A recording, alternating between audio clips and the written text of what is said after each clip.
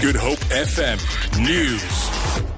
Good afternoon. A 22-year-old man, Adrian Hendricks, has been sentenced to life in prison in the Western Cape High Court for the murder of a policeman, Petrus Holz.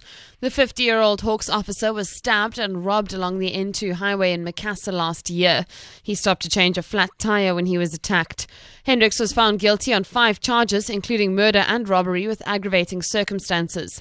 He was sentenced to an additional 25 years, which will run concurrently. NPA spokesperson Eric Ntabazadlila.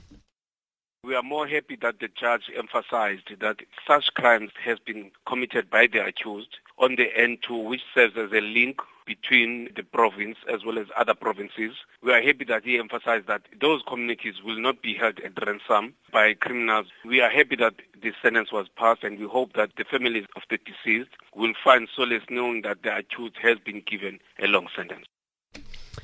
The SABC has attributed its financial loss to an increase in expenditure on events of national interest.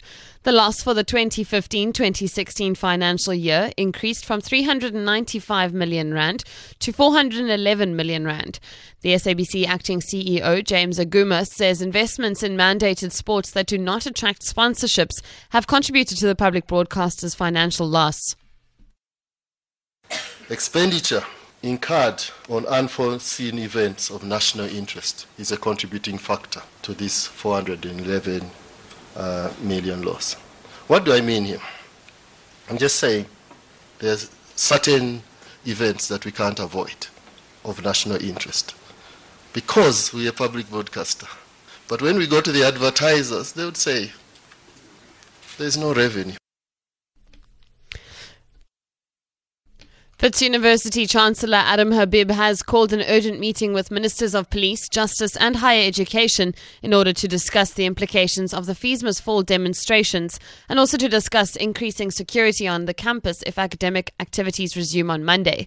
The university is conducting a poll today with Wits students and staff on whether academic activities should continue. Wits spokesperson Sharona Patel. To open on Monday, we have to have the necessary safety precautions and security protocols in place, and that's a plan that they're working on currently. The Vice Chancellor has also called for an urgent meeting with the Minister of Police, the Minister of Justice and the Minister of Higher Education to get the state on board as well. We've also reached out to the students and we're saying if you let the academic program go ahead without disruption, stop the intimidation of staff members and students who don't want to join the protest, then go ahead and get rid of all the private security and police on the campus. We haven't had a response yet from the students. 2 people were injured after a truck overturned at Fairways in Cape Town. ER24 spokesperson Chitra Bodasingh Hardath says the truck was found laying on its side. She says the cause of the incident is being investigated. On assessment of one of the patients that was found lying on the pavement, he sustained moderate injuries. The second patient sustained minor injuries. They were both treated and transported to hospital for further medical care. The exact cause of the incident is unknown. For Good Hope FM News and Traffic, I'm Vicky McCallum.